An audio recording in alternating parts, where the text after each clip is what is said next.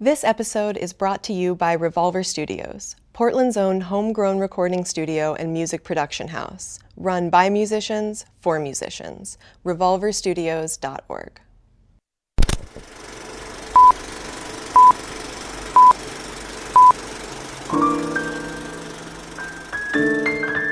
This is the Portland Film Podcast, and I'm your host, Molly Silverstein. Welcome to a special episode of the Portland Film Podcast, recorded live at the 2016 Portland Film Festival. Today, our guest is Nathan Drillot, director of the documentary Wizard Mode. Welcome, Nathan. Thanks for having me. Can you tell us a little bit about Wizard Mode? Yeah, Wizard Mode basically tells the story of a young man named Robert Emilio Gagno, who's one of the world's best pinball players. He spends about 26 weekends out of the year traveling all around North America and Europe playing professional pinball. The tournaments range in size from 50 people to 700 people. But he also happens to be on the autism spectrum.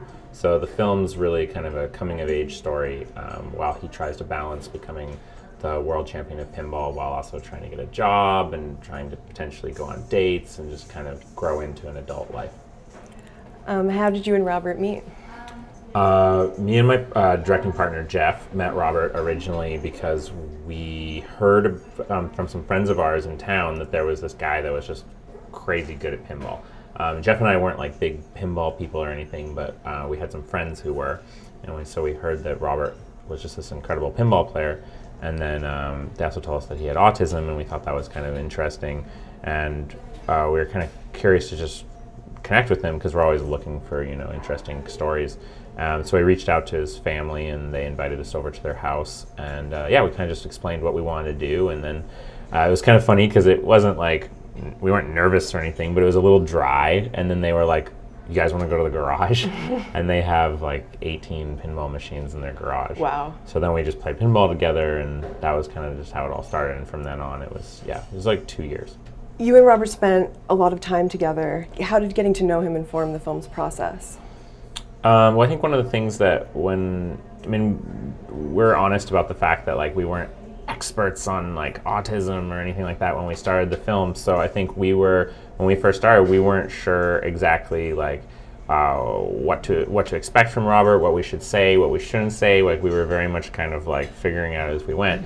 And Robert was very good at being forward with us and being like, guys, like I know I have autism, like we can just talk about this, like let's, like you don't have to be like, why are you being so shy about everything, right?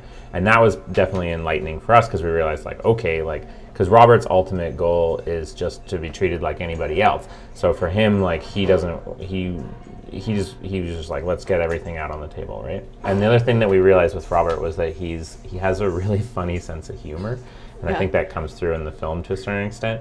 And I think that as we started to learn his like quirky sense of humor, we started to really appreciate him a lot more because we realized that he was he has like a very unique worldview. And how did you use the film to talk about Robert's experience with autism? Well, we really just wanted to create something that would kind of be a positive portrayal of somebody on the autism spectrum. We felt like, in general, that was something that was lacking in, like there's films that for sure that exist and characters and whatnot, but we felt like there could be more, given the fact that it's something that so many people either are affected by themselves or who have loved ones or who have relatives or something. We felt like there just was an opportunity to create a positive portrayal. We didn't want to be really like heavy-handed with it. It's not like we like talk about statistics or theories around causes or any of these things. It's really just a portrait of Robert because our real goal was that we figure when everyone starts watching the film, they're going to go, oh, this is the pinball champion autism guy. And then our goal is that by the end of the film, those labels have like gone away and the audience just goes, that's Robert. And that was really our goal. Absolutely. It really does feel like a journey. Sort of starts out about pinball and transitions into insight into who he is. His story is ongoing. So how did you decide where to end the film? Yeah, that was really hard. to be honest. And I think most documentarians have this challenge of like, when do I stop? Especially if you're lucky enough, because like we feel very privileged to have gotten the ability to have a subject like Robert. So when you have a really cool subject and person, like how do you say, okay, we're done now? I mean, in our case, it was a couple factors. I mean, one, we ran out of money.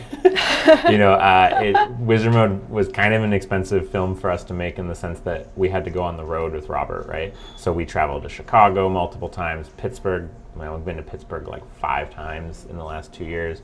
We went all over Denver, Los Angeles, all these different places. So it's kind of expensive, like constantly having to fly to these tournaments. So we knew we could only do so many tournaments, and our hope was that Robert would win like a major tournament that we went to. So we kind of just like mapped out how many tournaments we thought we could go to, and that roughly broke down to a 2-year period. But yeah, it was really hard. And to be honest, like Robert's story, obviously continues. And there's been lots of exciting stuff where you're like, oh man, I wish that was in the movie. But I think all documentary filmmakers probably feel that way. Right. I mean, it's hard because the script doesn't end. Yeah, exactly. Wizard Mode really captures the energy of pinball. How did you approach that? Well, we were super.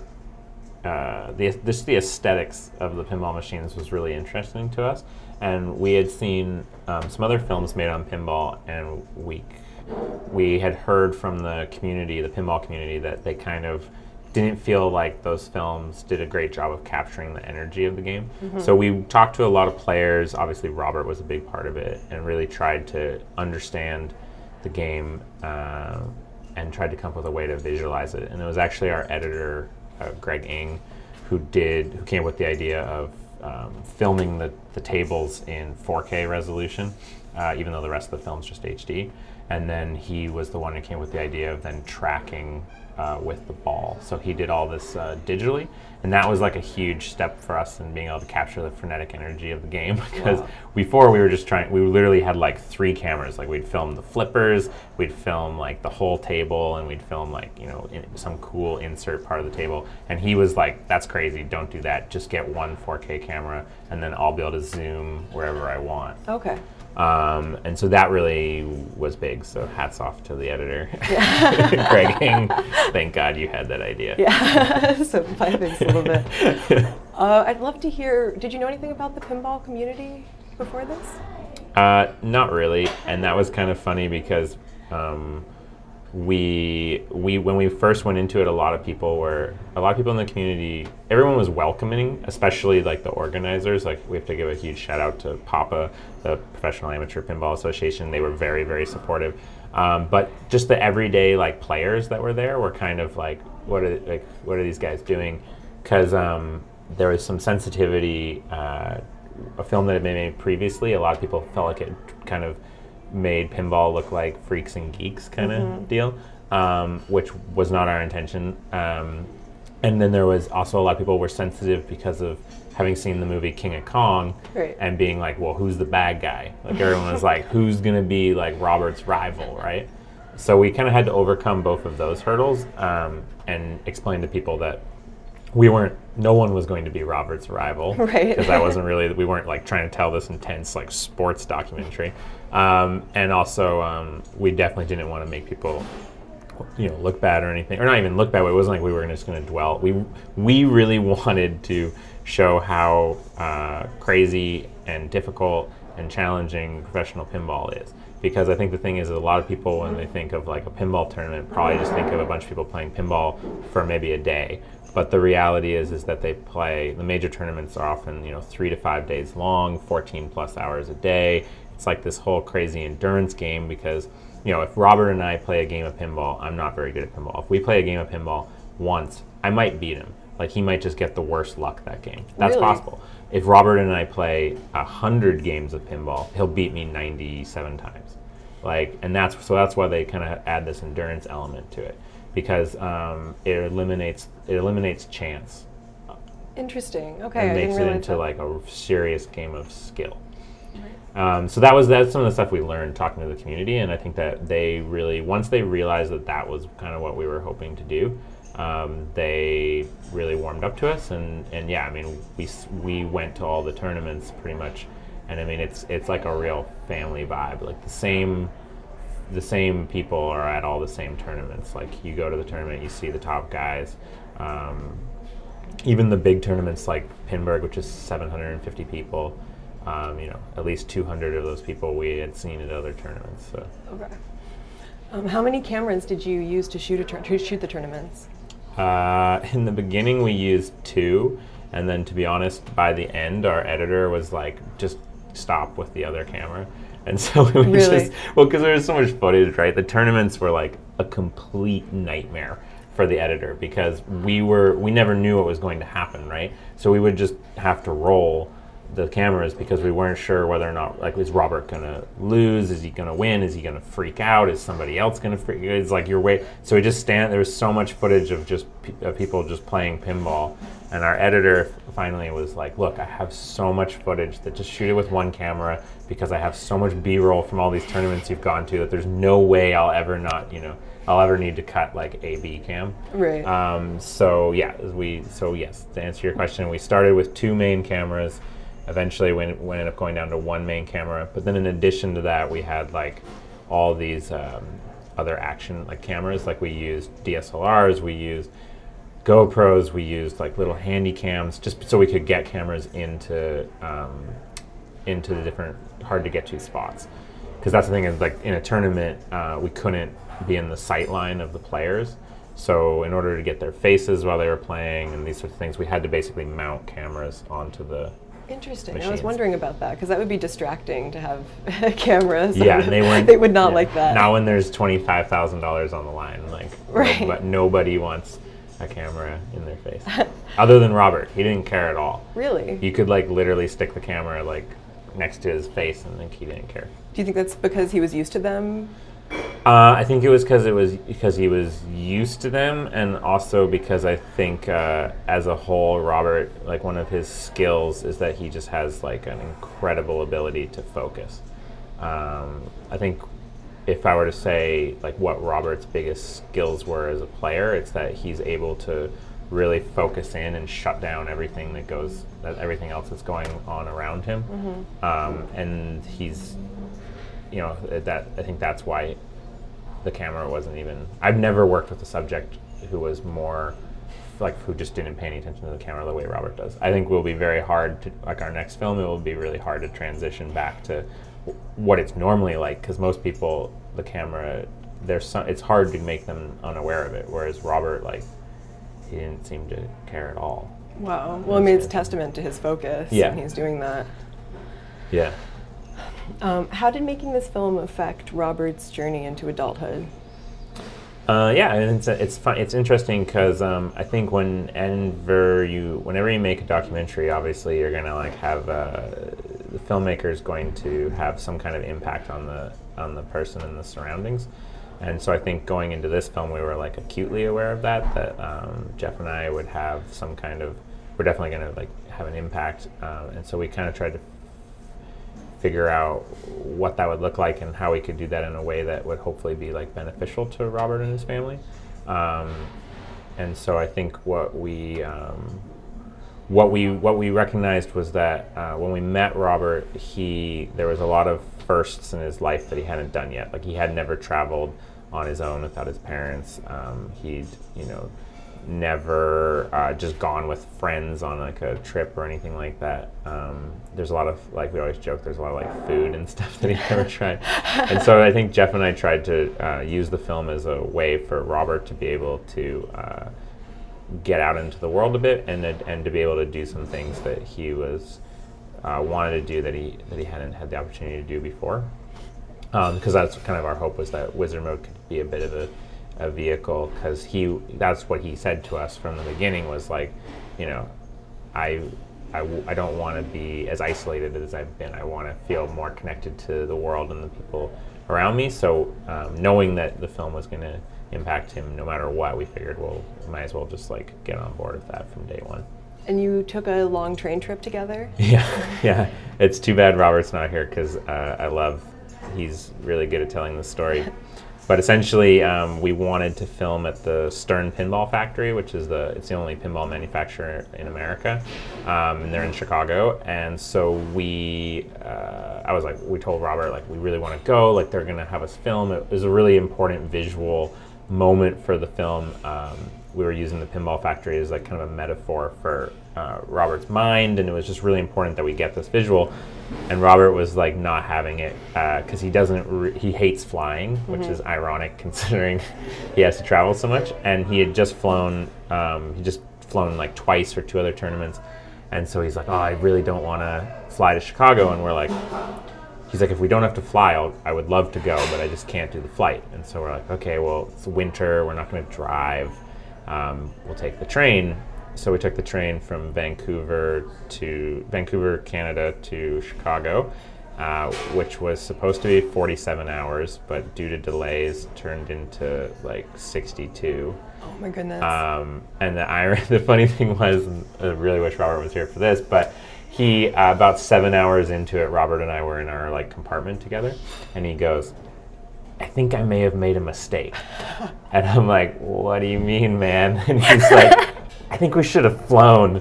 And I was like, you are not allowed to say that. Like, you have to just pretend like you're enjoying this train trip, because that is like, we've got another 50 something hours. Like, and yeah, so, because we trained from Vancouver to Chicago, got in at night after 60 hours or whatever, ate food, got up, shot all day, slept that night, got back on the train. So it was and like... Did it again. So it was total, because that was the only thing. Like, we'd already paid for the tickets, like, and yeah, it was just... And also I think Jeff and I were somewhat more romantic about what the train was going to be like, because we had done like the train in Canada, which is like not the best thing ever, but it's like closer to a European type experience. And Amtrak, hopefully they're not a sponsor of the festival, but Amtrak is terrible. We couldn't even believe, like, we were like, this is a grave mistake.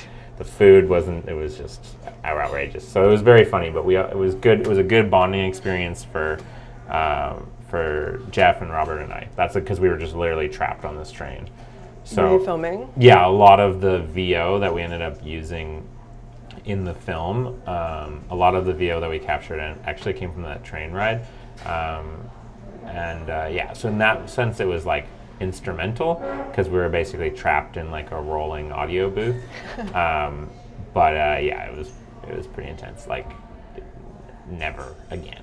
I would never coach across America on Amtrak ever again. What is Robert's family like? Well, Robert's, I'm very enamored, and so is Jeff, with Robert's parents. I find them pretty inspirational, because when Robert was first diagnosed with autism, it was like the early 90s, and things were a bit different than they are now, but he was very bleak, right? Like, they were told, like, oh, he probably will never talk, and he'll never, be able to have friends or a social life. And it was like, it was very bleak, and they were kind of like, no, like, they didn't believe that. And they put in like a lot of work. Kathy, Robert's mom, went back and got a degree in child psychology. Robert's father, Maurizio, like, literally, there's a scene in the film where he talks about teaching Robert how to speak, because Robert he had a language, but it wasn't like it wasn't like English like the rest of us. It was just like his own language, and Robert's dad kind of cracked that code, and like syllable by syllable taught Robert. And Robert's parents, by no means, they're not like rich people, so they really like put themselves out there in a major way, while also having 2 other children. So I'm like very inspired by their dedication, and yeah, just the fact that they maintained a really positive attitude in the face of something that is difficult. Have they seen the film?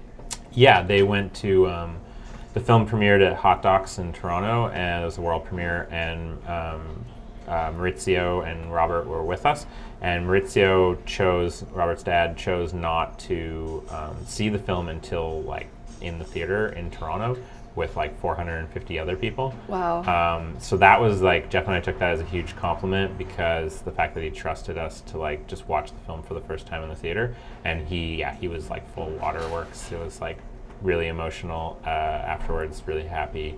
Like, so that to us is like the most important thing, right? Like the most important thing to us, it's like, is that the family, like Robert, Maurizio, Kathy, Robert's sister, Robert's brother, that they all like the film, and second to that was that the pinball community liked the film. So, and both those people seem to be happy. So we're good. Everything else is a bonus.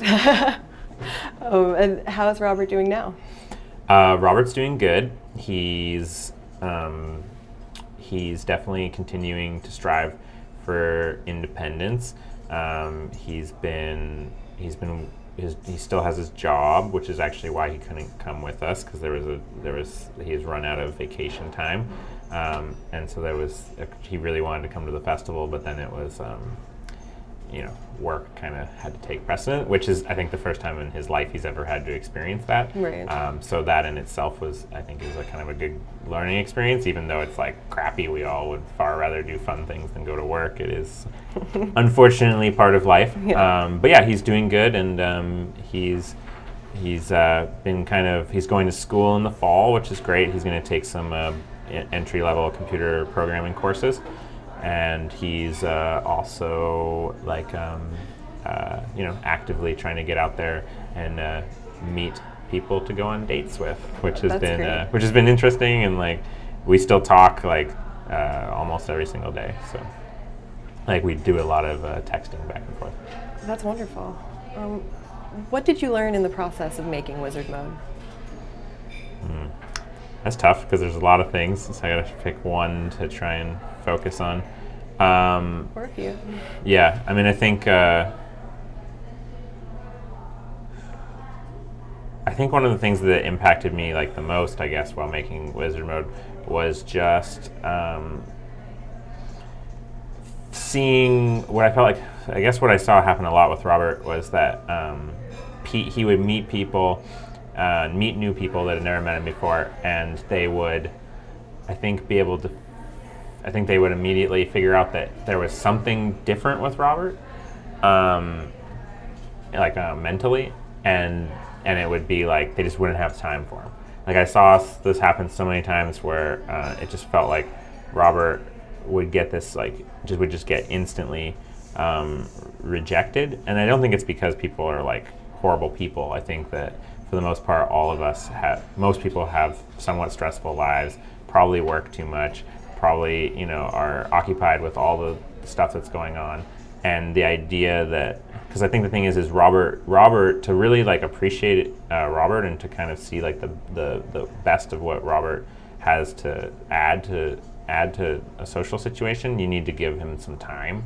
And it was interesting to me to kind of see how rare that was, that like how rarely people would give him the time. They would just kind of immediately write him off. And that was interesting to me, because it made me think about like my own life and the way that oftentimes whether or not I choose to give people time or not. And I don't know, I don't really have like and it was not like this came to some sort of answer or anything, but it was just interesting to me to like see that over and over again, because I recognized that this was something that was pretty common, and I think it's just maybe symptomatic of like the stress of our society, that we have a tendency to just kind of like, if anything's going to distract us from what we feel like is most important, like we tend to just block it out, right? Absolutely. So anyways, that was kind of interesting. So, what do you hope viewers will take away from the film?